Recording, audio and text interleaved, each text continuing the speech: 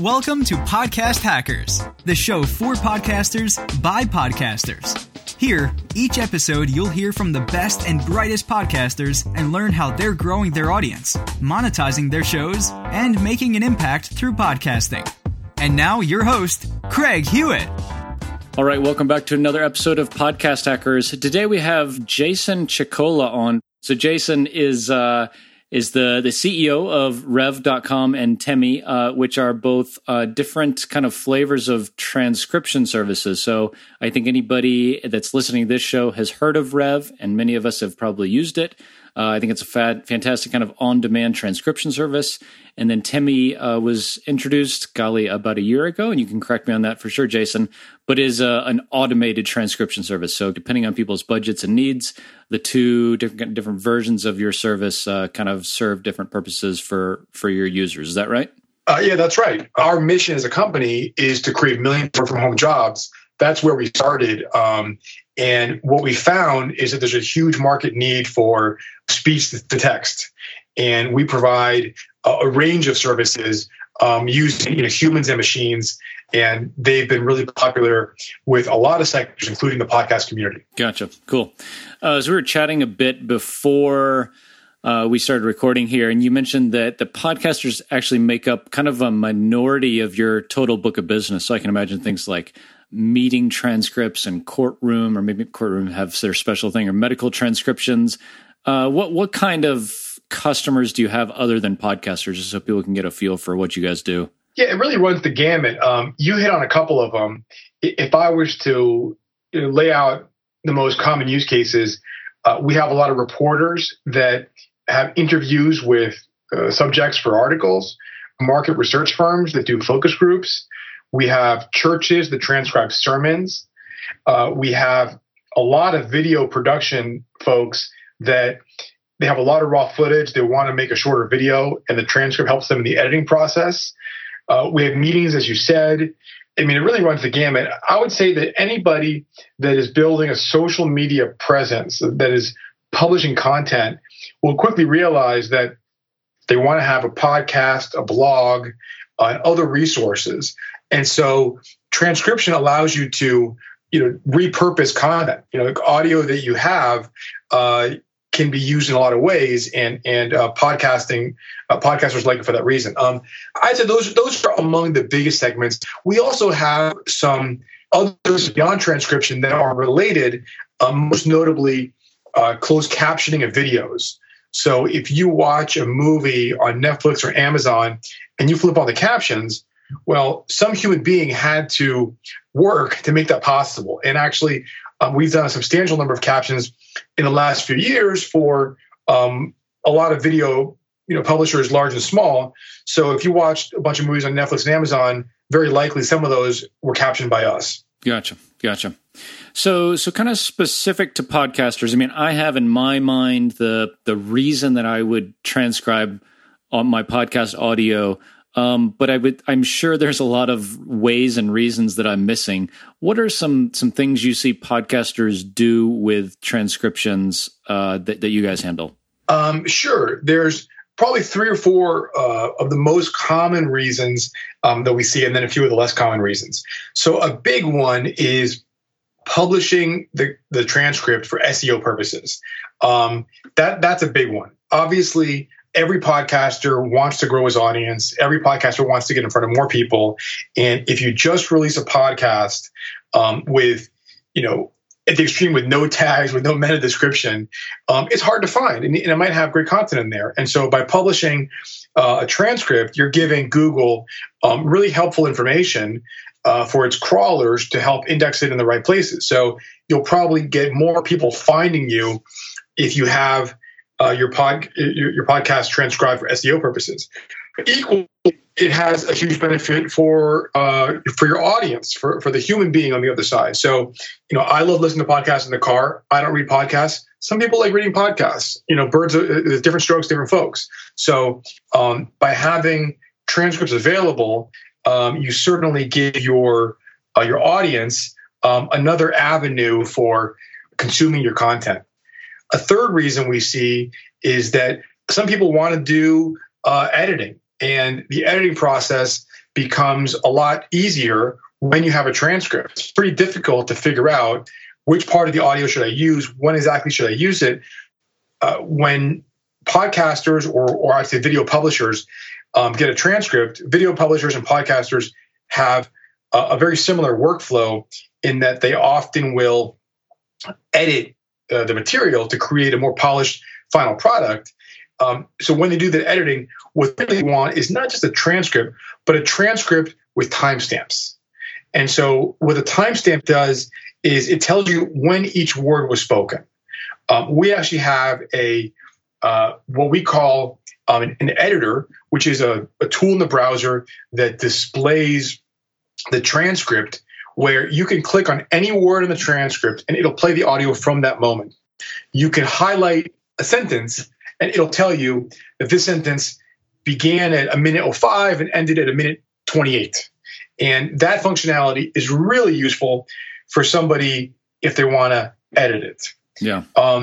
Those I think are some of the biggest reasons. Publishing for SEO, publishing for your readers, the ability to edit. There are some less common reasons that I hear.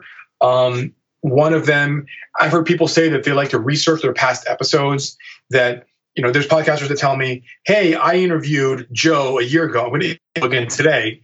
And before they do that second interview, they want to scan the transcript to remind themselves of what they spoke about so that they can build on that prior discussion and that they not repeat the same questions too much. Sure. And that's more of a quirk for one particular, podcaster, but you can imagine many other use cases like that. Having a text is an easier medium to use than audio or video if you're trying to rapidly get information. Searchability. I didn't mention searchability. That's another one. Sure. Yeah, and I know that I would agree that SEO and Google rankings, and even probably to an extent iTunes ranking, if you place the transcript in the description area of a podcast, can really help. And the other one that I have heard that kind of is important is accessibility. So for folks who are hearing impaired, for them to be able to read a podcast becomes like really important. So I think transcripts for that purpose is pretty helpful. Frankly, our captioning business is built on a foundation of accessibility. The captions are required on broadcast TV. If you have a sitcom on NBC, it's going to be captioned. And the primary reason for captions is what you just said, accessibility for folks that may be hearing impaired. But as I think has become widely known, there are many other benefits of captions in the media space other than people that are hearing impaired. Folks with small children want to keep the volume down. It can be hard to hear things sometimes with accents for certain TV shows.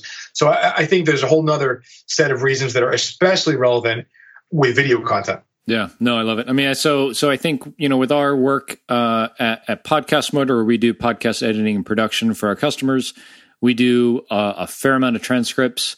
And I think it's really good for a lot of the reasons that you've mentioned. A lot of our customers use it for SEO purposes, for searchability for their users. So they say, hey, I remember Jason was talking about this in episode 38, but I can't remember the name of it. It's not in the show notes.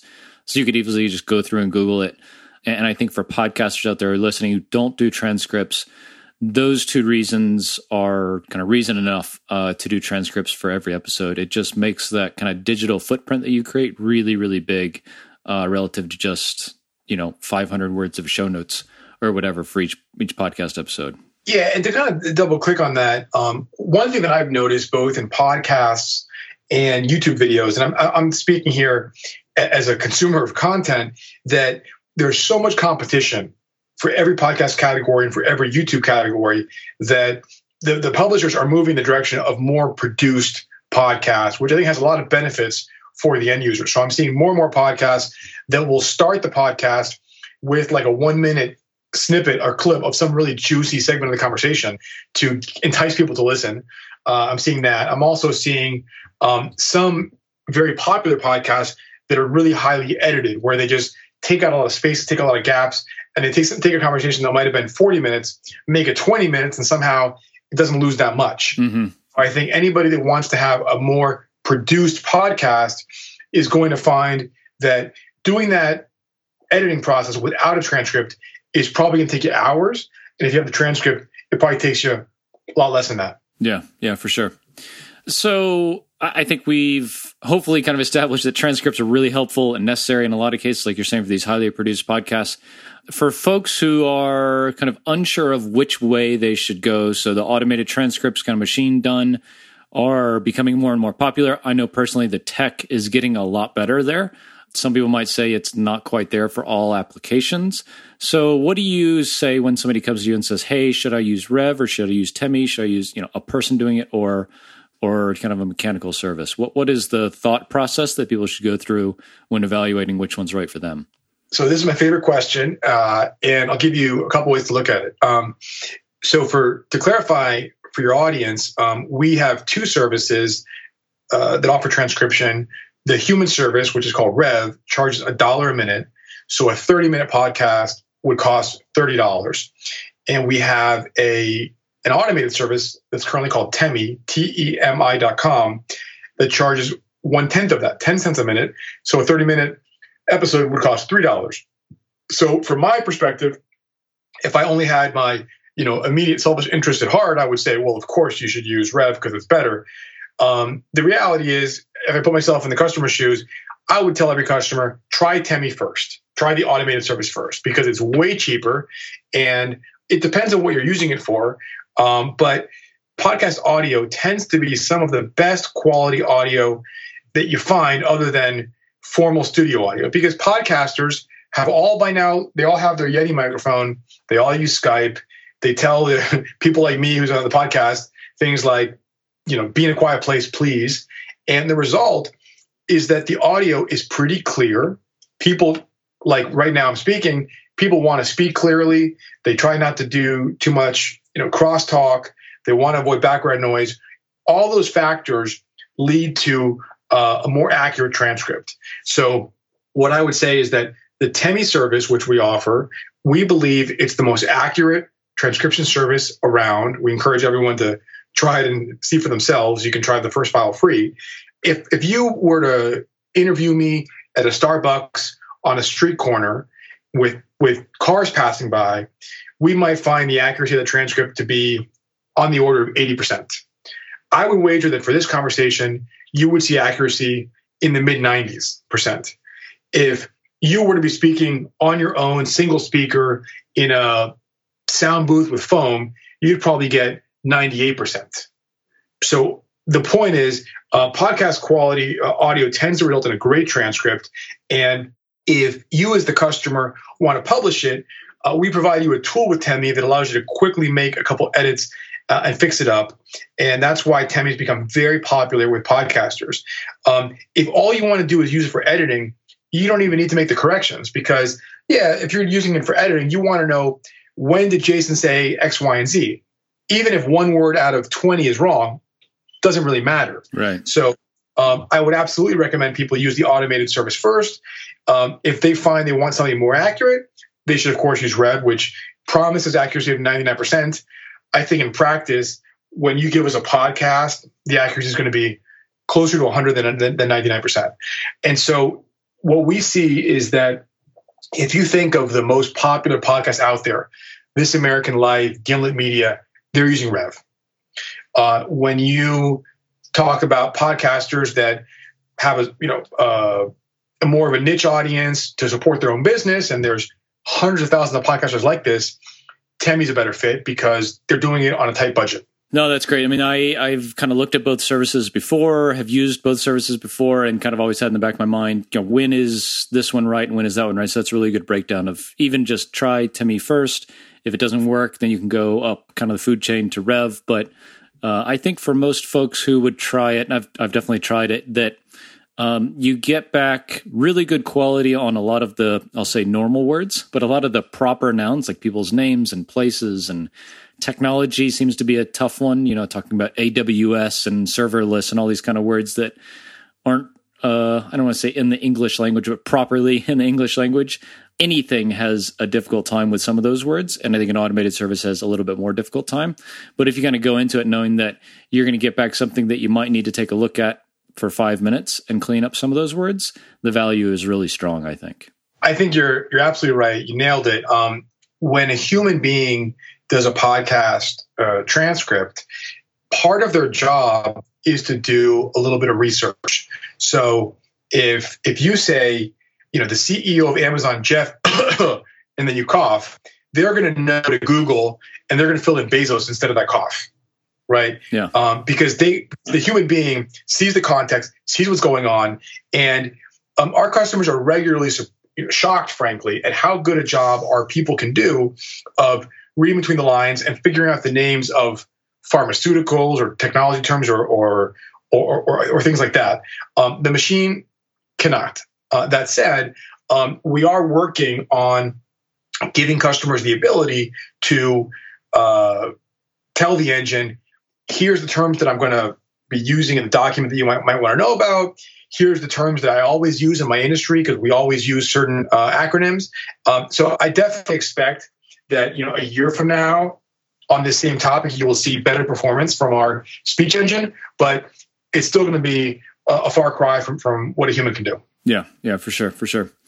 Kind of going back to what your kind of mission is at Rev is to provide kind of work from home jobs for thousands or tens or hundreds of thousands. Can you talk about the business model and the structure that you guys operate under? Because I know a little bit about it and I think it's fascinating. Yeah, and if you don't mind, I'd like to do a little bit of a rewind to my prior company where I was an early employee. In my mid-20s, I was the third employee at a company that's now called Upwork. And Upwork is a marketplace to hire remote talent.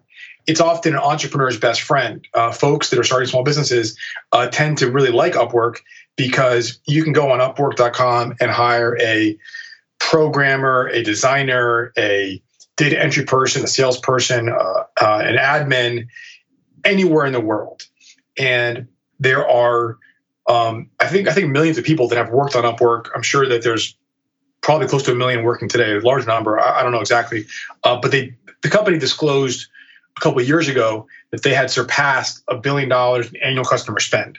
So it's a large platform, and they filed to go public just in the last 6 or 8 weeks.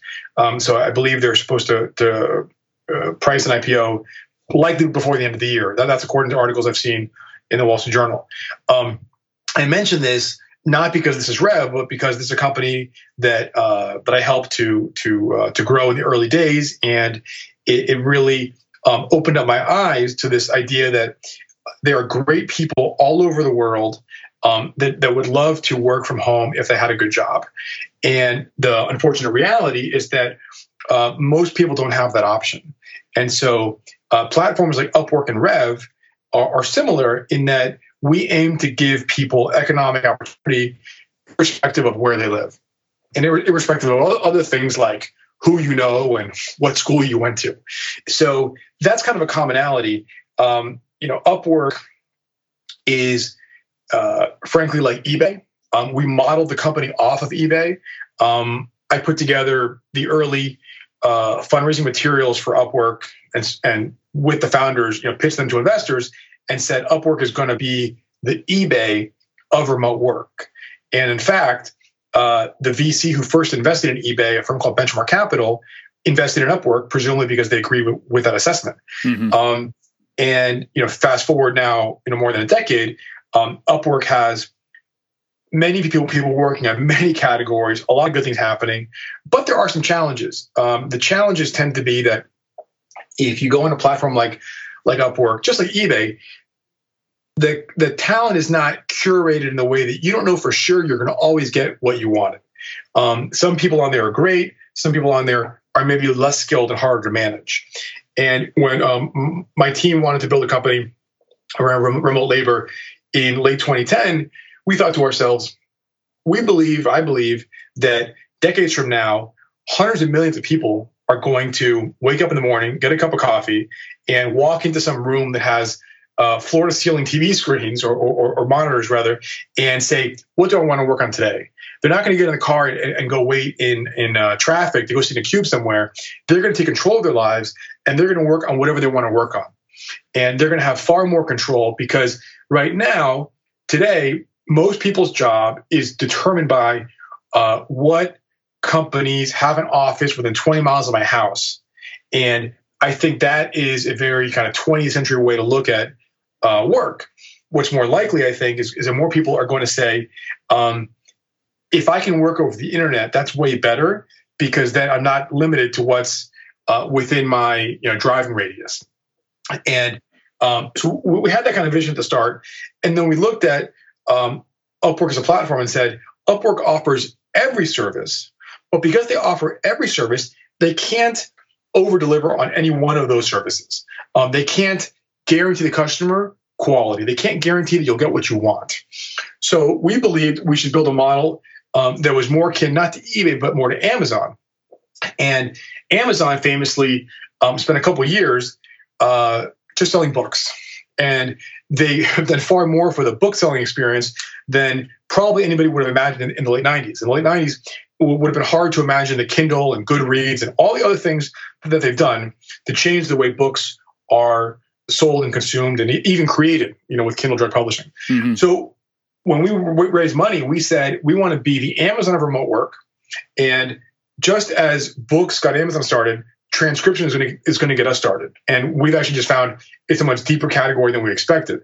We've tried a number of services, and the way we think about it is we looked for types of work where there's a huge market, where lots of companies need it, where many people could do the work, and where software could make the workforce more productive.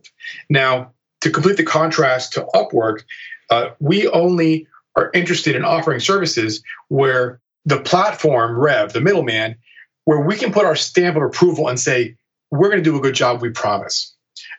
We're not buyer beware. You can trust that we'll do the job. If you go to Upwork, you can hire someone to transcribe for you. And the person may do a great job or a lousy job. You just don't know.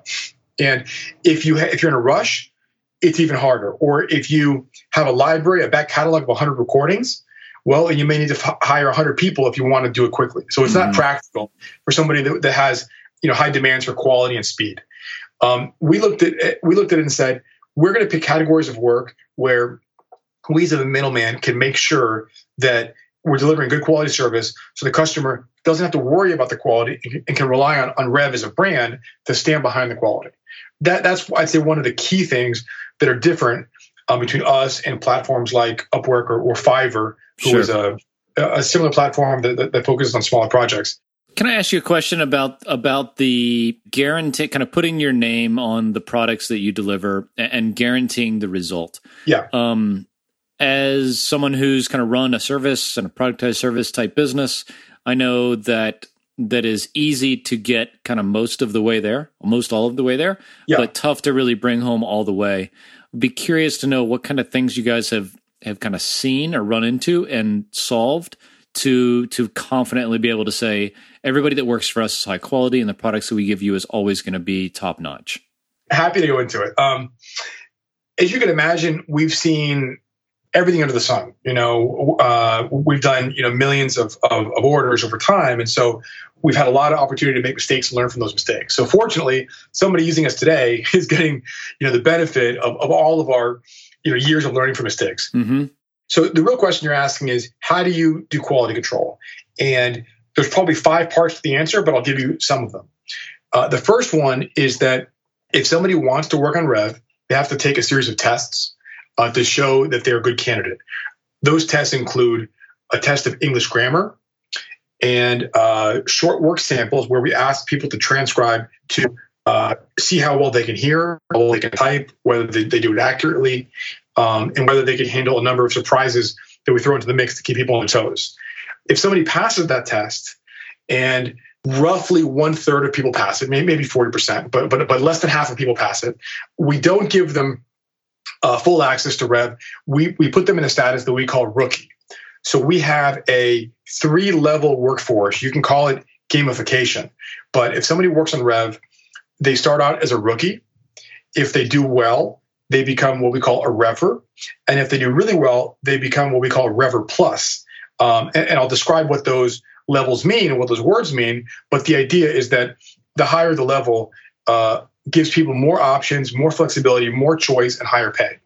When somebody is working as a rookie, we are carefully reviewing and grading. We have graders who check their work very carefully, and that helps us to vet whether they are good or not. And probably, half the people that work as rookies make it to Rever. To make it, their work has to be accurate and reliable on time. I'm oversimplifying. Once somebody's a Rever, they can do any job, and they get a higher pay than rookies do. And we keep tabs on their metrics. We have standards for. So again, we have graders who take a look at their work, score it on a 1 to 5 basis. We have a lot of rules that go into what's a 4, what's a 5, what's a 3, and people have to maintain a certain average to work within the system. If they have a high average and they do a high volume of work, then they become eligible for our elite tier, which we call Rever Plus. And Rever Plus has a number of benefits, but the main benefit is we give the Rever Plus folks early access to new jobs. So if you place an order right now, for I think about 90 minutes, the only Revers that see that job are the Rever Plus. So they get the most choice over what they work on.